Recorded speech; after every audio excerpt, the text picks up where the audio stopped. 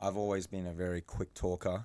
I've always been very quick to share my own experiences and my own successes and failures. And sometimes I think one of the most important things in life is to actually, everybody loves to talk about themselves. Yeah. And I think sometimes, the way to win clients, the way to win business, the way to get ahead is to actually let other people talk about themselves and just to shut up for a second. And I mean, I as a lawyer, I'm always talking, I'm always selling, I'm always trying to give, advice. But sometimes the more you talk, the more you can land yourself in hot water. And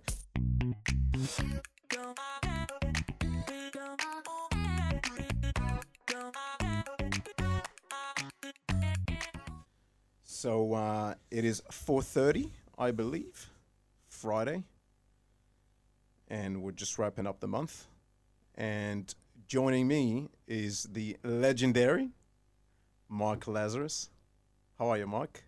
I'm good, thanks, buddy. Thank you for having me on the Ranios Sanios podcast. Absolutely. You're one of the people that I definitely wanted to have on the podcast. You bring a very, very diverse experience and background. So it is a pleasure to have you. Thank you. Thank you.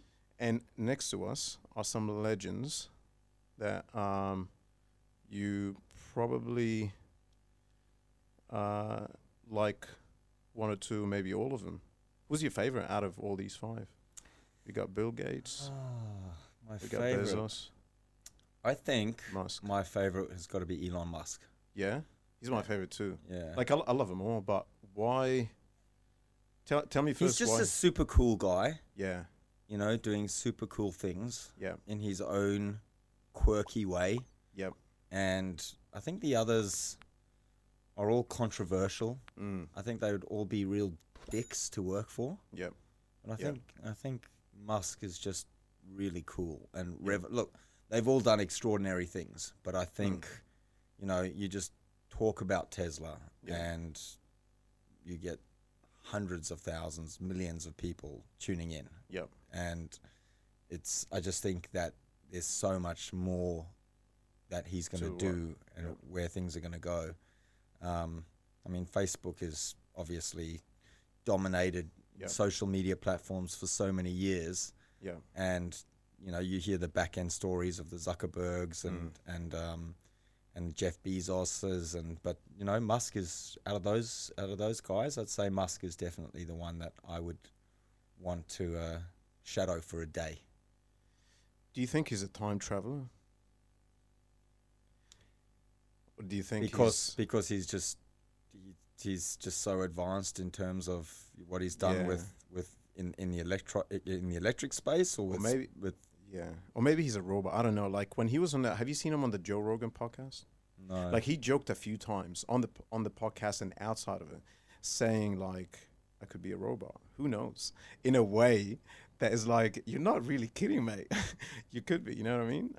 Look, these guys are all extraordinary in their own right. Yeah. It's a lot of success comes down to luck. I think with these guys, they're all geniuses. And I think they were all geniuses from very young age. And that doesn't necessarily mean you're going to succeed. Yeah. But these guys just had vision and passion. Yeah. Vision, passion, and determination, I think. And, these guys are unstoppable. Yeah. And I aspire to be able to achieve something big. And I see why, you've got them here up on your wall, because they mean a lot. It means a lot. Yeah. It's so besides them being an inspiration for myself and a lot of people, it's just one of those things. I keep telling people, like, I have them on the wall because every time I look at them, it just pushes me to work hard, because I see how miniature what I've accomplished in my life versus other people, and I look at it from a positive way. Okay, so what can I do, and what can I work on to bring value? Because you look at every single person here, what they've done in some shape or form has touched the lives of billions. Yep. Right? And a lot of us, I'll speak for myself, what I do definitely does not touch that, the masses, so it is, it's pretty cool to do something that affects the lives of a lot of people. And touching on Musk and like the fact that being a genius is not only the only thing you need to be successful. He works like no other. He works so hard. Like he puts in, and he said that too many times, he works more than 80, 90, probably in the vicinity of 100 hours a week. And back when Tesla was still starting, he took all the money he made from PayPal, and I'm not sure if you know that story, but he put it all in Tesla. And Tesla was on the verge of being bankrupt, and he was sleeping in the factory, getting 1 or 2 hours sleep a day until he turned it around and it became what it is today. I mean, how many people could have quit at some point, So he, besides his genius, he's definitely a hard worker and quite resilient. And the other thing is that I find interesting is, how we, in our society, we define genius and intelligent in different ways.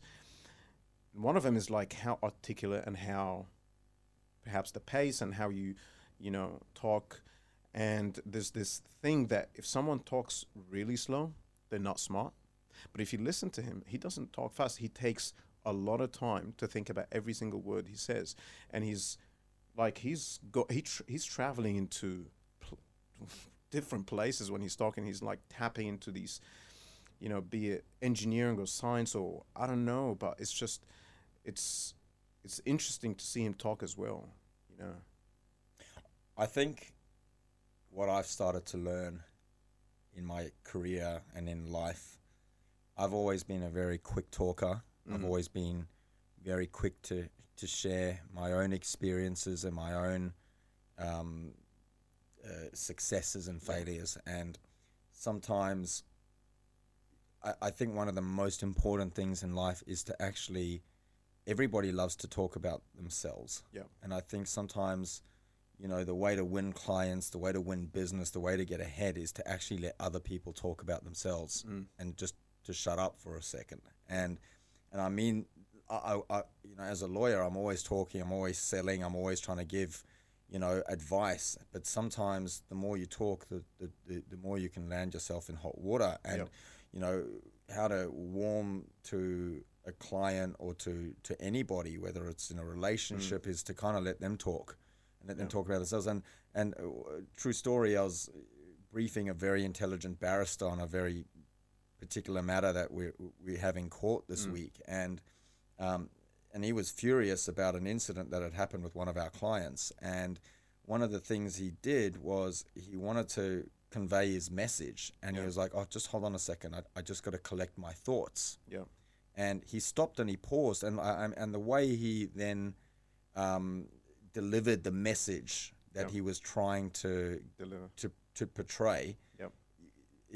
He'd thought about it. It just wasn't off the cuff. So when you go back to these guys, I get it. They, the true, the guys and girls out there that have really succeeded in life really understand people. Yeah, of course. And I think, so I get why you say they talk slowly, because he's listening and articulating and working out. Yeah. He's always a couple of moves ahead. All of them are always a couple of moves ahead of anybody else. Of course. And that's why they're so advanced, and they can see into the future as to what people want before people know what they want themselves, maybe. Yeah. Yeah, I think anyone can do a lot with speaking less and listening more, 100%. Do you, going back to these guys, and obviously being a lawyer who worked for big FMCG companies like Monster Energy, but also having your own practice here in Sydney, Australia, you've been doing this for many, many years. How crazy, and we hear stories all the time, how crazy are the legal battles that these major companies get in? Crazy. I mean, working for a big FMCG like Monster, where there's market cap in the billions, several billions, you know, you're talking about going to great lengths to protect your brand that you've built over the years. So whether it's you know, your intellectual property or whatever it may be, it's really not about the money. It's about reputation. It's about, you know, it's about protecting your investment in your brand, in your image, in your reputation, in what you've created. I think me working with a number of smaller startups, it becomes a lot more challenging for them, particularly when they are looking to build and scale on an idea or a concept that, you know, they're fearful to talk about their idea or concept because they don't want it to get, they don't want their idea to get stolen. And that happened to me yesterday with a client who was dead set scared about talking about this idea that they think is going to revolutionize a particular industry because they don't want to have it taken away from them. And I'm like, well, if you don't fucking talk about your idea, then how can I help then just sing Kumbaya between the two of you for the next 5-10 years and let somebody else come up with it while you sit on the fence. So, you know, you need to talk about it, but the bigger companies can very easily come along and squash you if the idea is good. But then it comes down to how well you execute and deliver, and how quickly you build up a following, so that when these bigger brands and companies do come along, they either want to acquire you or your loyal customers want to stay with you because of what you offer and the way you treat your customers or your clients that is different to some of these bigger companies. But going back to your question about the legalities, I mean, these, you know, especially a lot of the larger firms, etc., where these companies will go to, can be embroiled in massive litigation. I mean, you've seen the Apple, Samsung disputes. There's disputes all the time. You've seen with Uber. I was just going to say Uber. Uber must be one of the companies that have had the biggest amount of disputes and money put into protecting themselves and defending themselves. But even Facebook has had issues, you know, privacy issues. I don't think there's one, at least that comes to mind for me, that stands out as being the biggest. I think, you know, everything from Microsoft to Amazon. For Amazon, the way they treat their employees or their workers, or there's Bill Gates has had issues about the way he does things. There's, you know, it's no one's immune from it. You know, we've seen all these movies that have come out of the stories that have come out of these startups. I think you have to be ruthless, and I think each of the founders in any business has to be ruthless to some extent to get ahead. But you know, as you build and scale, you know, you'll go to great lengths to protect your brand. And you know, if the law comes into that, it doesn't really matter whether you're David or Goliath, like how big you are. You'll take on somebody that's small that could be potentially be a threat. And if they're not a threat now, they could easily become a threat as they grow. So so the idea that a big company with an army of lawyers versus a startup or a small company that's still trying to make a dent in the world, who may not have the funds, the amount of money, or the experience to deal with you know, a legal battle. I guess that's a very interesting thing. So from what you've seen, like, obviously the obvious thing is smaller companies are always at a disadvantage, but there must be some ways where small companies or startups have from the start good structures, and this is where great lawyers come in, where they help them protect themselves. There's always ways to kind of bulletproof your business, and maybe bulletproof is not the right word, because it's, you know, as a small startup coming up against a big multinational, you're always, you know, at risk and can be exposed. But I mean, I got a client the other day that, and I don't want to kind of go into too much detail on names, that, you know, has created a very unique product that has got some fictional characters in this particular product that kind of depict well-known characters from some other brands and big brands, and they've created a product that they've managed to really scale globally, and sell this product through Amazon, etc. Now this product is a product that you'd buy for your children, and you'd buy as a Christmas gift. We're talking about a $20 or $30 product here, right? And you'd think, a big multinational company, over in Los Angeles, or a celebrity, they're never going to come after these guys. These guys are going to flog and sell 30,000 units of this product, per week or whatever, and it's not going to be an issue. And they've had cease and desist letters that have been sent to them from the representatives and either the in-house of these companies or these celebrities, or big law firms representing these celebrities, saying, we're aware of what you're doing. You're infringing upon our intellectual property rights. You don't have the rights. We haven't given you the rights. There's no license agreement in place or anything to that effect. And unless you remove and stop selling and account to us for the profits that you've made, and basically pay us, we're going to come after you. Now, whether they actually come after them or not is a different story. But when you get a letter like that, you have to take it seriously. 100%. And that means that you may have 5,000 or 10,000 units of a particular product that could make you a lot of money as a small business, that you suddenly have to cease and get rid of.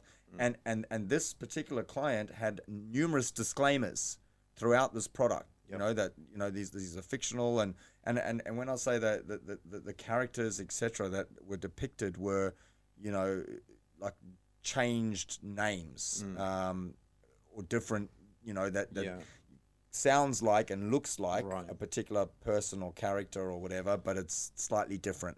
Right. So you can argue, and if you're that company, you can argue it's the same thing. You can argue, and you can have disclaimers, etc. But that's still not foolproof. And but from a legal perspective, what can you do? Yes, you can have disclaimers. You can have terms and conditions on your website and privacy policies. You can get intellectual property protection through trademarks or patents or design rights. You can have agreements in place, whether it's shareholders agreements, whatever it may be, services agreements, particular provisions in contracts that don't allow you to reverse engineer a particular product or formula or whatever, so that they can then go and on-sell it to someone else after you've paid for the use and for the ownership. So there are lots of things that can be done, and they should be done. Whether small business and startups want to spend the money on that when they can spend it on Google AdWords or getting a marketing and a marketing budget, or investing in other products, on building their app, or on actually putting that money towards building or buying more units of a product. Sometimes the legals is very low down the totem pole. Unfortunately, it's a service that nobody really wants. Everybody needs it.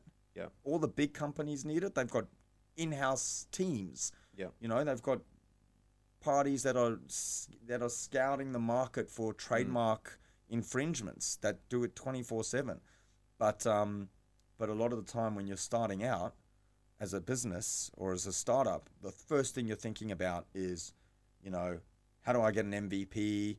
How do I scale this? How do I get it to market?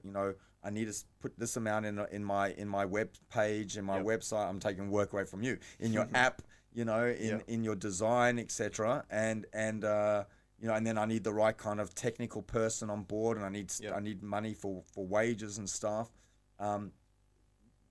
The shareholders agreement or the trademarks or the or any of the other agreements and legals that come with it, well, that can wait till next month.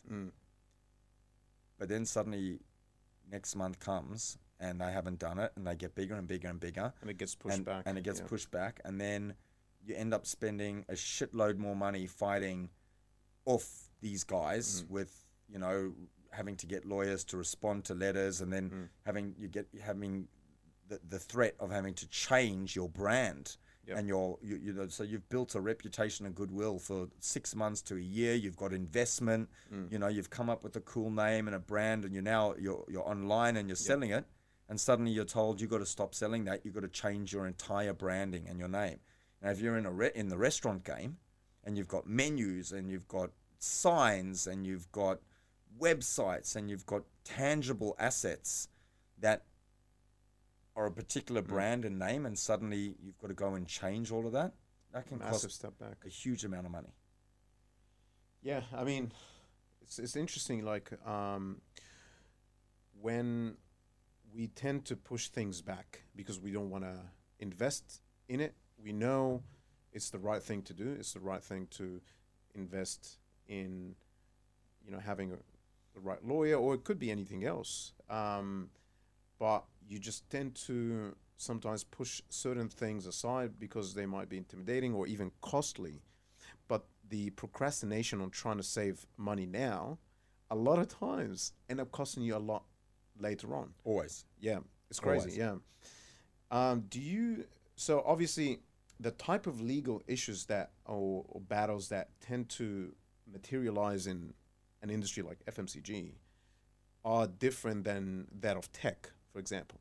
There might be some, like, I'm not sure here, maybe I'm wrong, but I'm guessing that something like trademarks is super big in FMCG. And so FMCG, for anyone who's listening, is fast-moving consumer goods. Right. So, you know, whether it's food and beverage, whether it's cleaning products or beauty products, it's basically goods that are flying off the shelves quickly and normally for a low cost. So, you know, energy drinks, for example, carbonated soft drinks, etc., are FMCG brands. You know, crisps, Smith's chips, Arnott's, that kind of stuff. Mac and cheese too. Exactly. Whatever your heart desires. So, the kinds of issues that you have with these types of products are, it's not only the IP and the trademarks and stuff. It's also, there's also a lot of regulatory issues.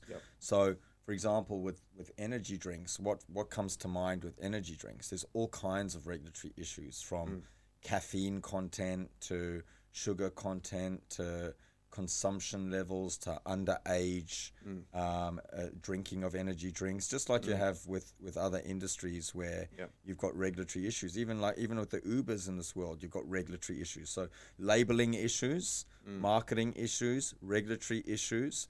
You know, you're running promotions, in-store, online promotions. You know what you can do and what you can't do, and you know, you win a VIP trip to XYZ, you know, driving a Formula One car or whatever. It's, you know, you've got issues with these very big, you know, with the Formula One or various other entities about, you know, naming rights and permissions. And so there's different areas of law that, you know, and with tech, I mean, tech has got, you know, whether it's issues because of litigious issues, or it's issues in terms of just legal requirements in the form of, you know, capital raises and having to have the right kind of lawyer to assist with that whole process, you know, with term sheets, with seed investors, with venture capitalists coming on board, and what kind of preference shares they want, or ordinary shares, and you know, and liquidation preferences. It's a whole different world, and you need to have somebody, you know, whether it's a startup founder that knows what they're doing, or an advisor that knows what they're doing in that space, to kind of help guide them, because there are always legal issues that come up in every different kind of sphere of business, whether it is tech startups, whether it is fast-moving consumer good brands. You know, there's always agreements, there's always things that you need to do to protect yourself. It's interesting as well, where, you know, sometimes you think you operate because your company is in a certain country, for example, Australia, and perhaps like the example you were talking about, where a company in LA sued the company, who I'm assuming was based here or something.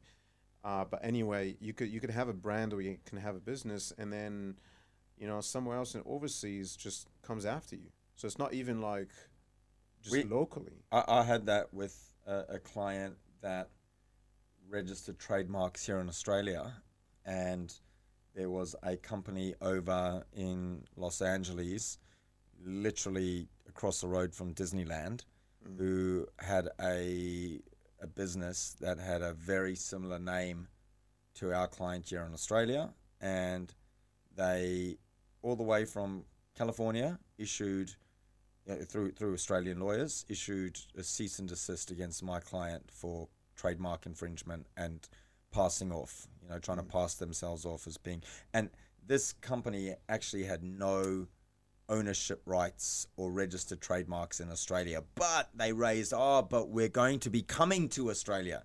We basically told them to go F themselves. Yeah. And we were first to market. We got the trademark.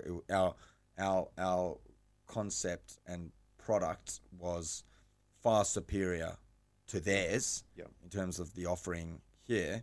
But there was no possible likelihood that anyone would be misled and deceived into believing that my client's concept was in any way, shape, or form similar to this other product over in the US. Firstly, because most Australians wouldn't have even known about this product unless they were there.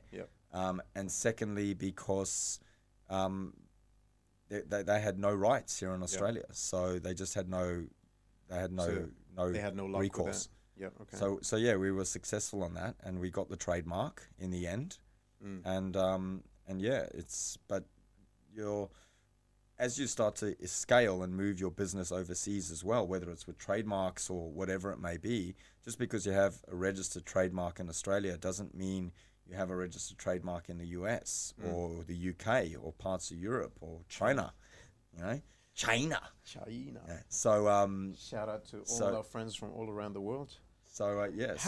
How do you get trademarks in China? Like, so everyone talks about, like, we know this, like we hear about this since, like, I used to hear about it since I was pretty young, that forget having like IP and legal protection in a market like China, just because of how tough it is. I'm not sure if it's the laws or how hard it is to implement them or enforce them, So I'm always under the impression that if you have a product, especially like, if it's a physical product, could be FMCG or durables or whatever, having that being like not having a replica show up next day in China is almost impossible. I'm assuming other parts in the world too. Yeah, look, just with trademarks really protect a name or a concept or a logo, or if you're Cadbury's, even the color purple. Yep. They don't necessarily that's what basically a trademark's protecting. It's not really protecting the idea or the concept. There's other forms of intellectual property. If it's something very unique, there could be a technical aspect of it. It could be a patent. I'm not a patent attorney, and many patent attorneys are actually have science degrees and backgrounds. But there is, there's different ways of protecting your whatever it is you're building. But going back to your questions with respect to China, it's very difficult to prevent, a Chinese manufacturer, etc., from potentially ripping off what you're trying to build, and for them to create it themselves and then to go on and flog it to somebody else. And I'm not, outing China. This can happen anywhere.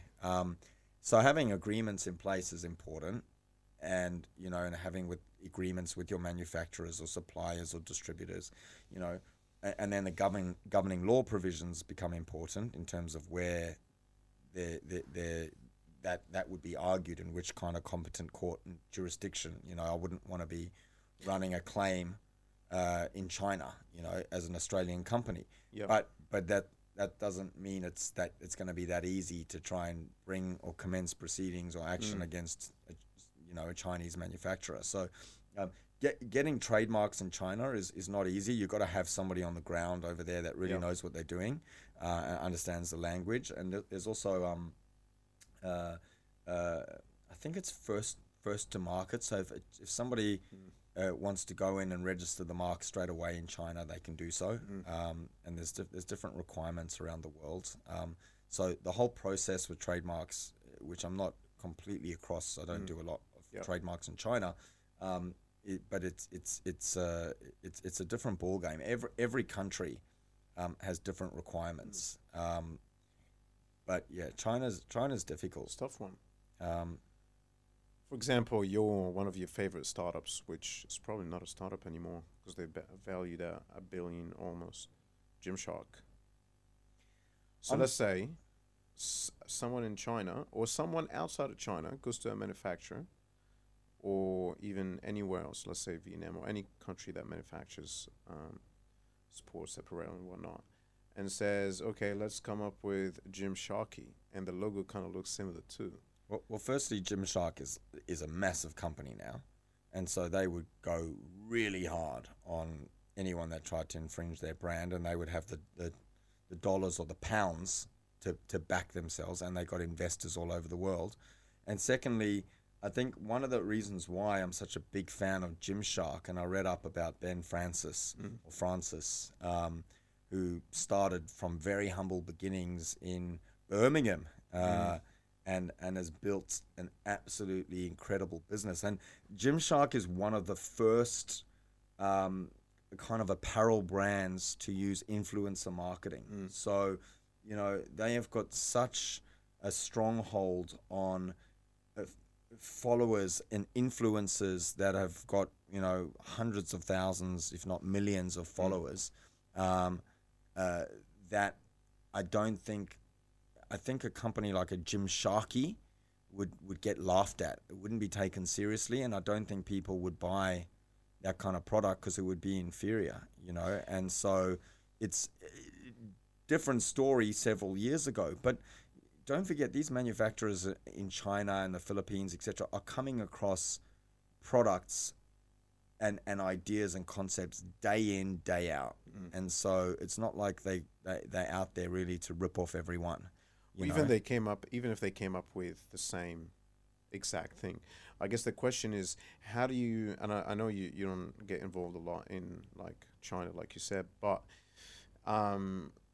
how tough is it to go after markets like that? Because it's to me, it's always been like, I feel like it's almost impossible. It's something like you don't think about. If it's a market like maybe like in Europe or maybe other parts in the world, you can do something about it. Is that accurate? Or look, you can always do something about it. It just depends on how much time and effort and money you want to spend on it. And sometimes you can end up throwing good money after bad. So, all I can say is, so those markets are more difficult to go after if, rather than if it's in your own backyard and dealt with two Australian companies that are fighting it out in the Supreme Court of New South Wales or wherever. So all you can really do is make sure that you have the right legal documentation in place to protect your interests as best you can. Nothing is ever foolproof, but it's a lot better having agreements in place that are setting out the obligations of the parties, what's happening if an app is being built, if certain products are being produced, what quantities. I mean, a lot of these companies in China will have minimum order quantities. They won't even take you seriously unless you can purchase X number of units, etc. They're not going to make 30 or 50 units of a particular headphone that you come up with. They just won't do that. It's not worth their time. So it's you got to be a bit vigilant and diligent in doing your research, I guess, as a business, as a startup as well, as to who are the parties, the manufacturers, the app developers, the designers, whoever it is, or whatever it is that you need or want to use in these other countries that have worked with other businesses and startups before. otherwise you can end up being in a position where you can also be held to ransom. Like I've heard of so many app development stories that have gone really bad because you find you have app developers that turn around and say, oh, it's going to cost you $30,000 to build this app, and then you map it all out, and then this is what you think you're going to get for $30,000, and then you get that invoice for $30,000 and they hand over the product and it's like nothing like you expected it to be. Yep. And then you say, no, this was supposed to be like this and this is supposed to be like that, etc. And they're like, oh, no, to do that it's going to cost you $10,000 this, Right. and then it's like they won't give you the source code or anything like that until you've paid them. And then it's like, well, now what do? Do you jump ship? Do you go find a new developer? You know, you can end up being up for 50 grand, 100 grand, 500 grand. Crazy business. So, Yep. Just on that, it comes down to also, you know, outsourcing software development has ups, like an upside and a downside. One of the upsides is obviously you develop at a cheaper rate, right, or a lower rate most of the time. But then you can also so you order a car, but then you get the car, you just get the skeleton. You get no tires, you get no steering wheel. You know, you look at it from the outside, you're like, damn, okay, I got a car, but you can't drive it. You can't take it anywhere. And that's exactly, I think, what you were talking to, which is, you know, you get handed over a scope and you're like, all right, we'll develop it for you, but then it's nowhere near. And sometimes it's also a matter of expectations. You know, what the scope looks like and what the company who's developed the scope expects these different things to actually work versus the interpretation. And that's where drilling down to the details is very good for both sides. it's very good. But look, Ronnie, I think no matter what you do and what industry you're in and what business you run, you pay for what you get. Absolutely. Life, right? And, you know, I've got T-shirts that I still wear that are 5 years old and they still fit perfectly and they are brilliant and I love them, and yeah, I probably should change them. I was just going to say, you're a lawyer. Yeah.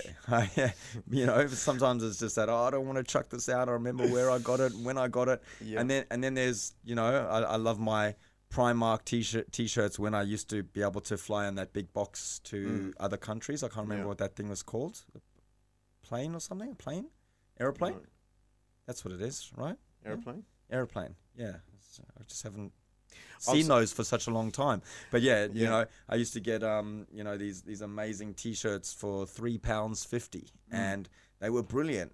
But, you know, after 2 or 3 wears, they're no good anymore. So you do pay for what you get in whether it's a service or whether it's a product. And you know, sometimes if it comes down to app development, if it comes down to legal services, you know, there are offerings out there where you can get very cheap services that are a kind of a one size fits all approach, or you can invest in the right kind of person, whether it's as a professional, as a lawyer, as a marketing advisor, as whatever it may be, that really understands the scope and the nature of your business and really, you know, drums down to what the core is and what you need. And you know, Sorry, even with I'm going to stop you. Is that why you're one of the most expensive lawyers in Australia?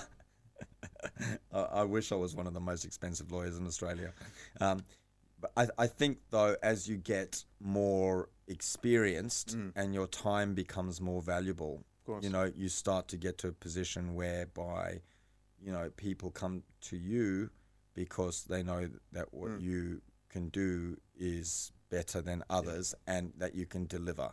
And I'm not saying that, you know, I'm the most expensive or the cheapest. I'm somewhere in the middle. For me, the way I work with my clients is I'm very transparent. I like to be their advisor on tap, and I basically always am transparent with fees and how I charge, and I have various different arrangements from flexible fees to retainers to you name it. So, but I'm always upfront. And just going back to that app example, you know, there are opportunities to save a lot of money by going offshore and getting development. But there's very good, very talented people right here on your doorstep that can do it, that you can speak to during the right time, on the right, you know, in the right business hours, you know, where you can meet them face to face, and you can basically handhold, or they can handhold you, or vice versa, every step along the way, to ensure that what you have in mind is the same thing as what they're delivering. And that may be because of that disconnect when you're speaking on more and more these days with Zoom and etc. You suddenly start to get the message gets lost in translation. I always think about that, the fact that we live in a truly, not fully, but a global economy where through technology we can tap into capabilities and people from all around the world. And what is that going to do to, for example, you know, back in the day, you, as a country here, you couldn't hire a marketer from another country. It wasn't, you didn't have the technology, right? I'm talking about maybe 10, 15, 20 years ago. But now, you know, with all the online freelance platforms, you can find a ton of people. So eventually, as that continues to grow, you're going to be a one full marketplace where anyone can tap into, you know, but you're going to end up with certain occupations, like, for example, construction. You can't hire someone from another country to do the job. But a lot of the services... Why can't you hire somebody from... You mean if they're living in that other country? Exactly. Oh, okay. Yeah. I mean, of course. So there will be jobs that you need to physically be there, like construction, for example. Oh, okay. Right? Yeah, I follow. But everything else is just going to be completely one large pool, you know? I want to switch to something I find a little bit interesting. Sacha Baron Cohen. Yeah. So he hired a ton of lawyers because, you know, like everything he does is super controversial. Yeah. And he's a legend. He's a legend. He's funny. He's hilarious. We may or disagree that some of the stuff he does are offensive or whatever. But if you just look at it from a humor standpoint, he's hilarious. I find him very funny. Look, it's very offensive. And, you know, there's a lot of the stuff he does is extremely offensive to, you know, various different cultures, including my own. Yeah. But, you know, there's hidden, and maybe it's not even hidden, there's particular messages behind it. You know, he is a very intelligent guy who went to a very, very exclusive private school in the UK. And he's a comedian that knows exactly what he's doing. Yep. And there is greater good to it. You know, whether people agree with the messages that he portrays and what he's trying to do. And I don't know if you've seen the new Borat movie, which is ridiculous. I haven't seen it. You know, people say, did you like the movie? Is it good? And like, no, it's not going to win an Academy Award. It is not a good movie. It's not a fun movie. You know, it's not funny. It's not a feel-good comedy. Have you watched it? I've watched it. Spoiler alert. Well, I'm not going to. Well, there's what topics? What let's just say there's some. You know, he certainly goes out to try and cast some doubt on the current Trump administration and all his advisors, etc. And there's various parties that get exposed. In ways that you could never imagine, and people that you would have come to admire and respect for the change that they've brought to society, and then seeing these people in very compromising positions that makes you question, like how fucked up the world has become. Yep. And you see it in Hollywood, with with these big time producers and actors that have taken advantage, with all these sexual allegations, etc., that have come out. And, it really is disturbing. I would say that the Borat movie was very, very disturbing. Yep. Did you laugh, Bert? Say that again? Did you laugh? Did it make you laugh? certainly laughed. Certainly when he was taking a dig of my own culture, and yet he's the same, but yet he was just trying to expose how fucked up, parts of the States are. Yep. He did it really well. But yeah, I mean, it's controversial, but controversy breeds, discussion and attention, and that's what he wanted to do. And people talk about it. So he got nominated not recently, maybe a year ago, to what was the award? And he gave a speech, and it was about. Yes, I remember that. You remember that? Yep. I can't remember now what it was for. And when he was talking, like, it definitely came across to me that he's not just a guy, like, you saw a side that you did not see before, that you've never seen before, which is he is super, super intellectual, and he cares about the world, humanity, and I kind of felt like a big part of his comedy is to expose stereotypes, the ways some people think and address other people or cultures and stuff like that. But where I was going with this is how big the legal team of someone like him would have to be to deal with all these freaking. Oh, he's getting sued left, right, and center. But, would you if he came to you and he said, "Mark, I want you to be on my legal team, or I want you to take care of all my stuff," would you take it? No, I wouldn't do that. Why would I want to do that? Absolutely. I mean, it would be absolutely amazing to be part of a team like that and to get that kind of exposure. It's.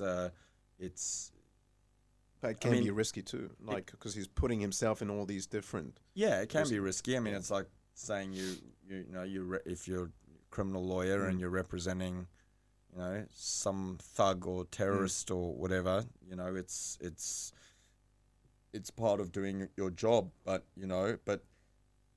if we're talking about Sacha Baron Cohen and what he's done and the claims or allegations that are being raised and and being part of that team, I would I'd be honored to be if he's listening.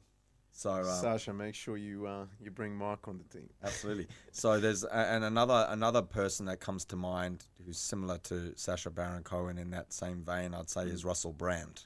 Yeah. So Russell was also, a ridiculously intelligent guy, and a comedian. And I don't know if you've seen some of his video content and YouTube videos and podcasts, and he's also he crosses the line sometimes. He crosses the line too, and yet he's also one of these guys that I'd say, is in, it's similar kind of fashion and to our mate Sacha.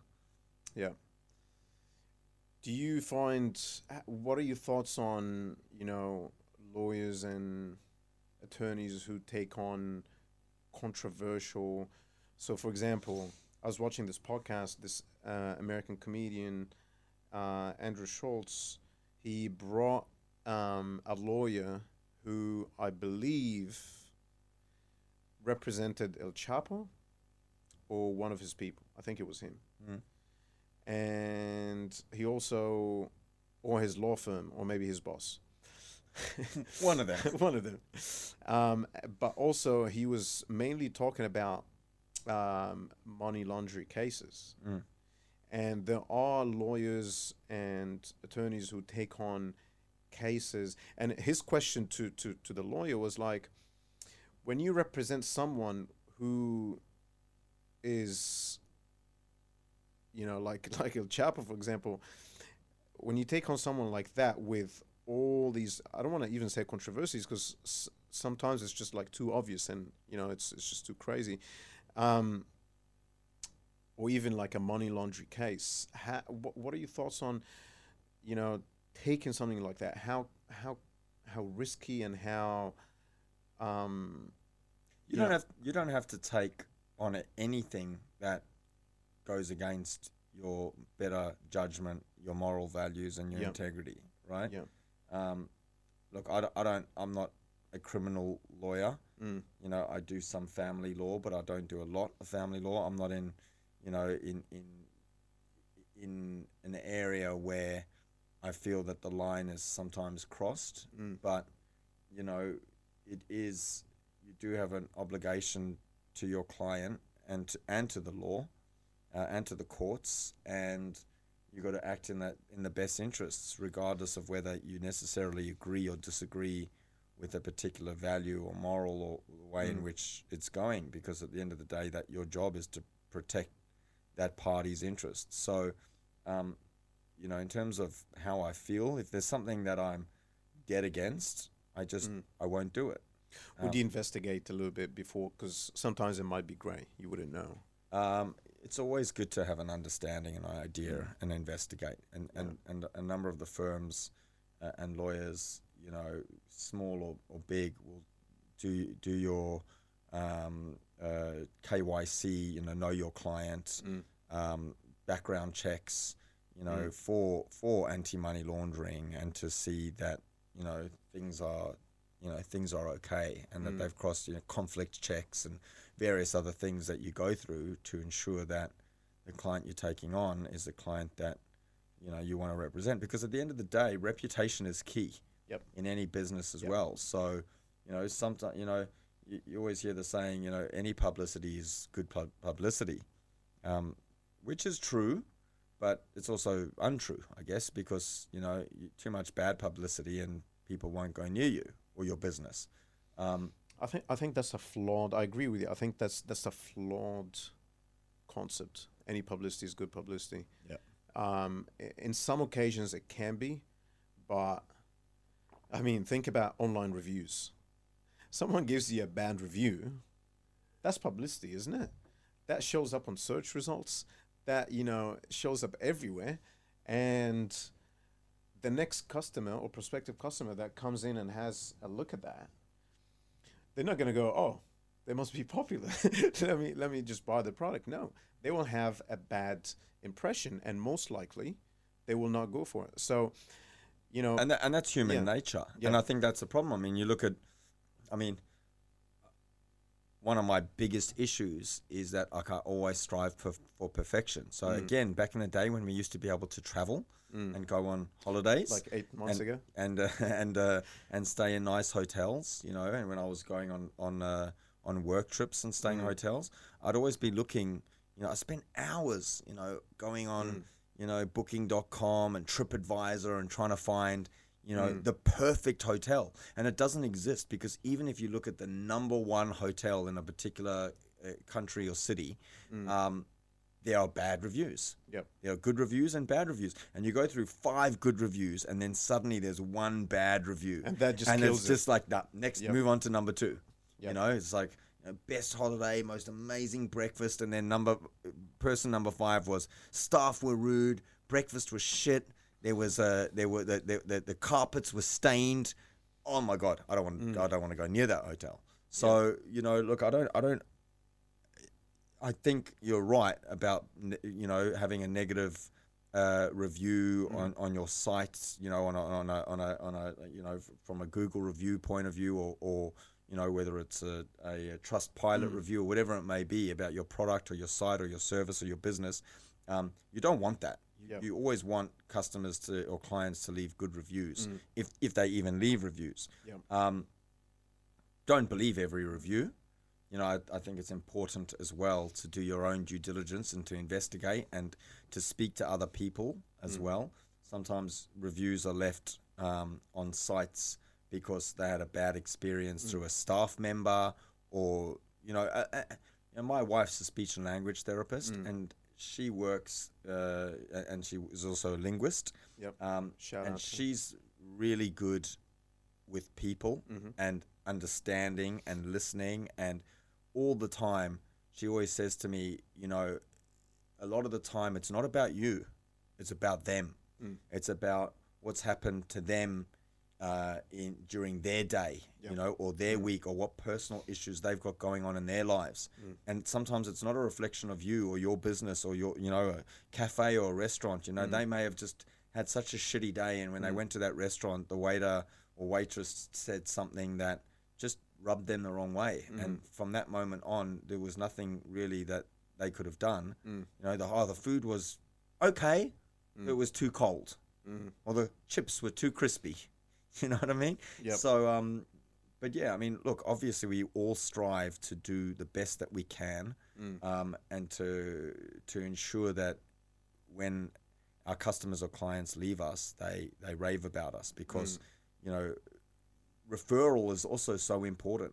You know, in business, it's not only about social media these days and content and articles and what you put out. It's about, you know, you can get more business from repeat customers or clients, you know, that love your product or love the service, who then go and shout out to the rest of the world about that product or service or that person. And that's how you succeed. I think you're extremely accurate with that. I'm glad you touched on that. So here's what I think. Back in the day, word of mouth, before the digital world, you know, came to surface, used to be super important, because you didn't have exposure to a lot of information, right? So I would go to Mark and say, hey, Mark, do you know a great plumber, right? But then you have things like Google search, or today you have a ton of ways, or maybe let's go back 5 years ago, you have a ton of ways to find the product or service that you're looking for online, right?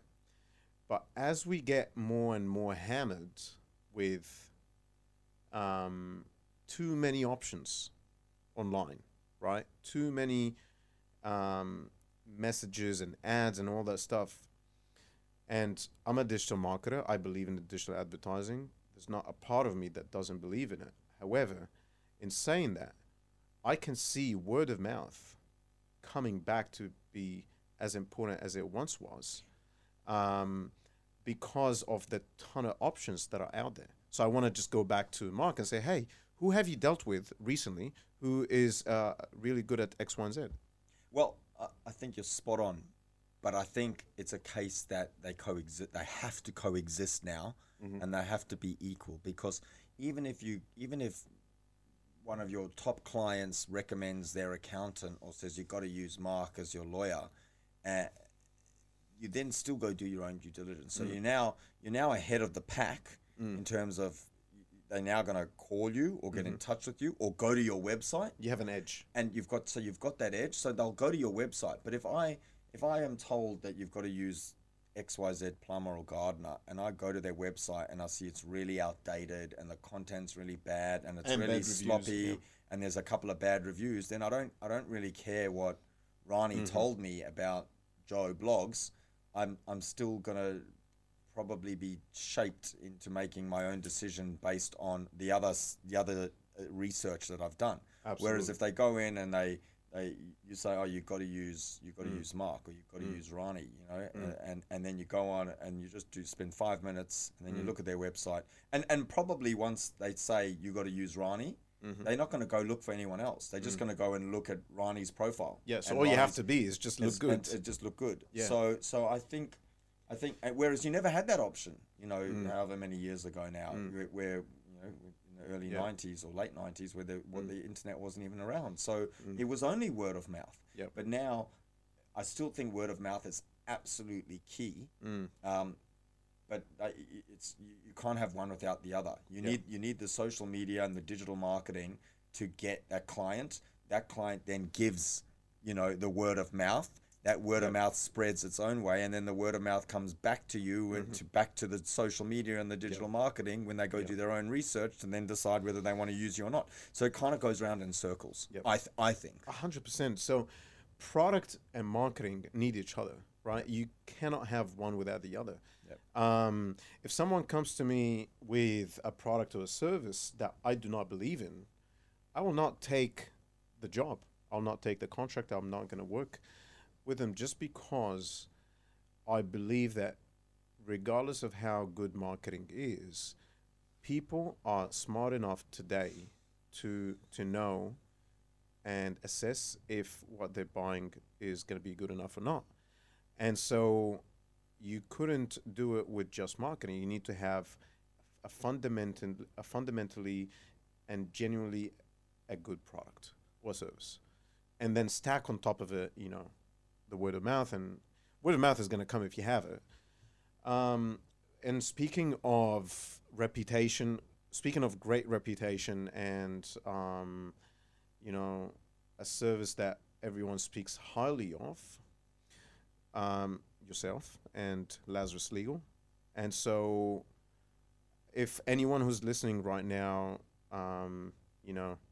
who has a startup or a business or works in a business, and they need help, whether it's a small contract or they need to have an entire structure in place, or ESOP, or whatever the case may be, what is the best way to reach you? Obviously, excuse me, this is going to go on LinkedIn, so I'm going to tag you and all that stuff, but how else can they reach you? Well, firstly, I'm just going to say, so Lazarus Legal is a full service firm working with startups and brands and creatives and, fast moving consumer good brands, and, doing everything from the ground up. But I was also a barrister for several years, and just touching on that reputation point, one thing I always remember when I was in my early years at the bar was, being taught that reputation is key. And if you screw up your reputation, you're dead in the water,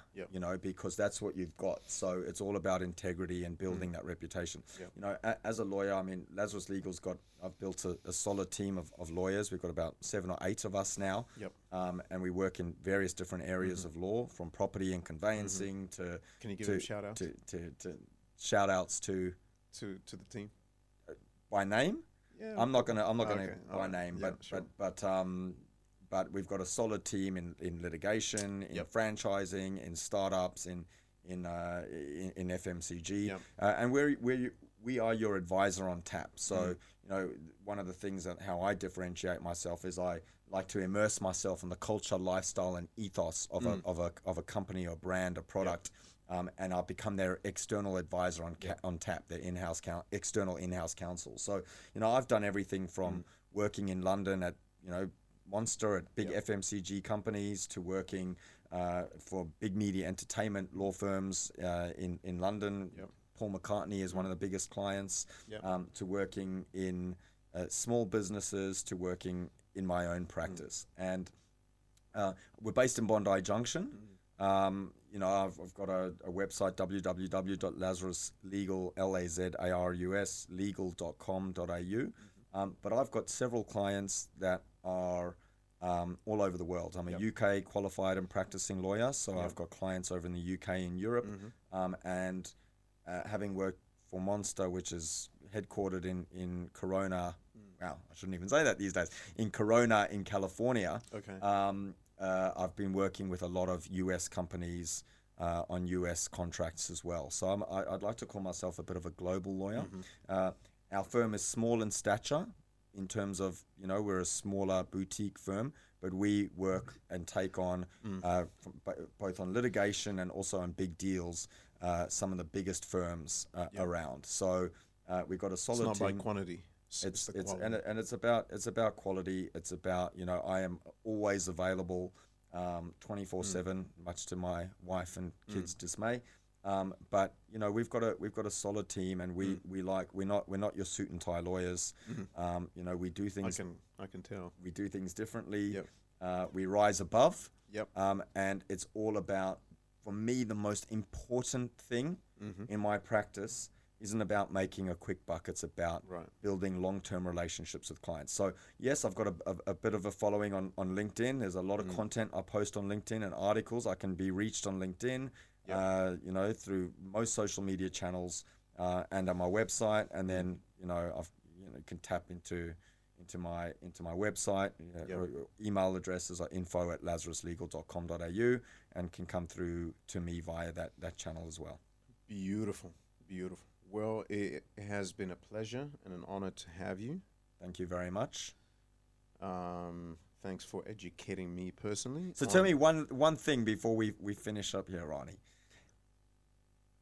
Those five guys up there, has anyone ever said to you, what's your order of preference? Ooh, that is a spicy question. And we don't need to go for another 30 minutes on this. Just give me 1 to 5. Go. That is a spicy question. 100% number one, the legendary Elon Musk. Nice. Do you want why or just the order? Just the order. 1 to 5. Okay. So number 1 is Elon. 2 is Gates.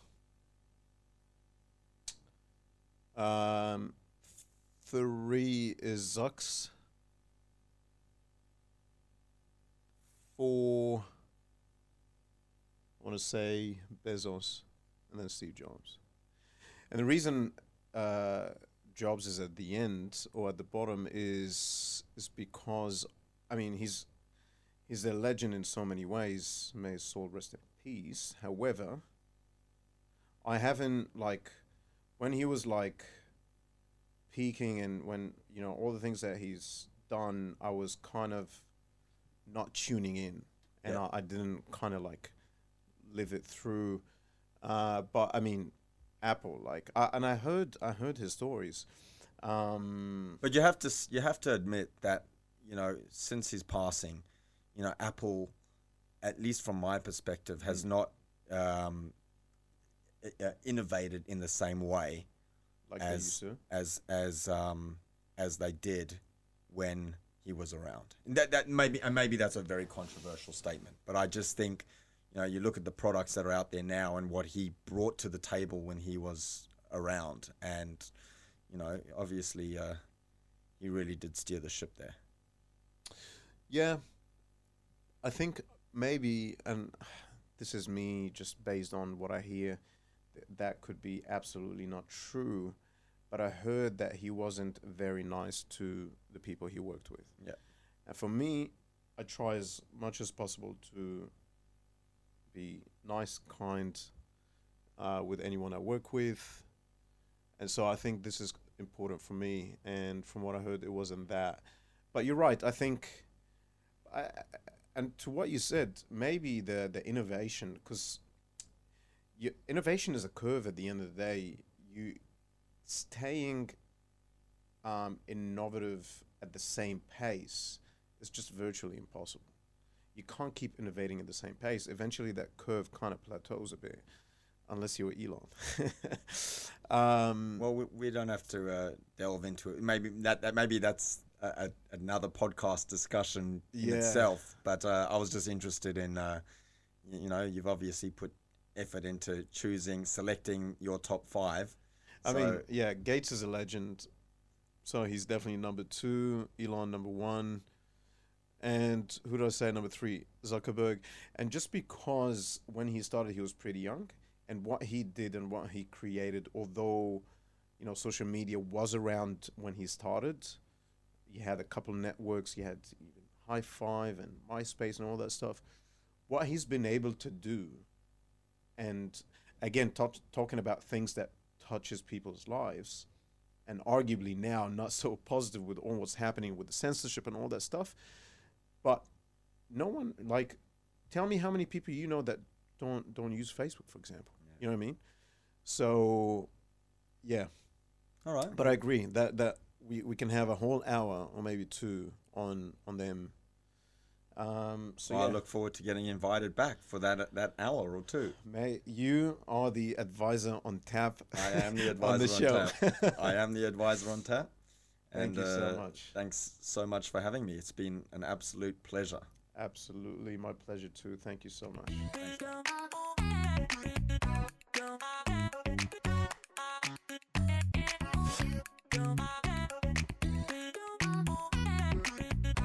Thanks.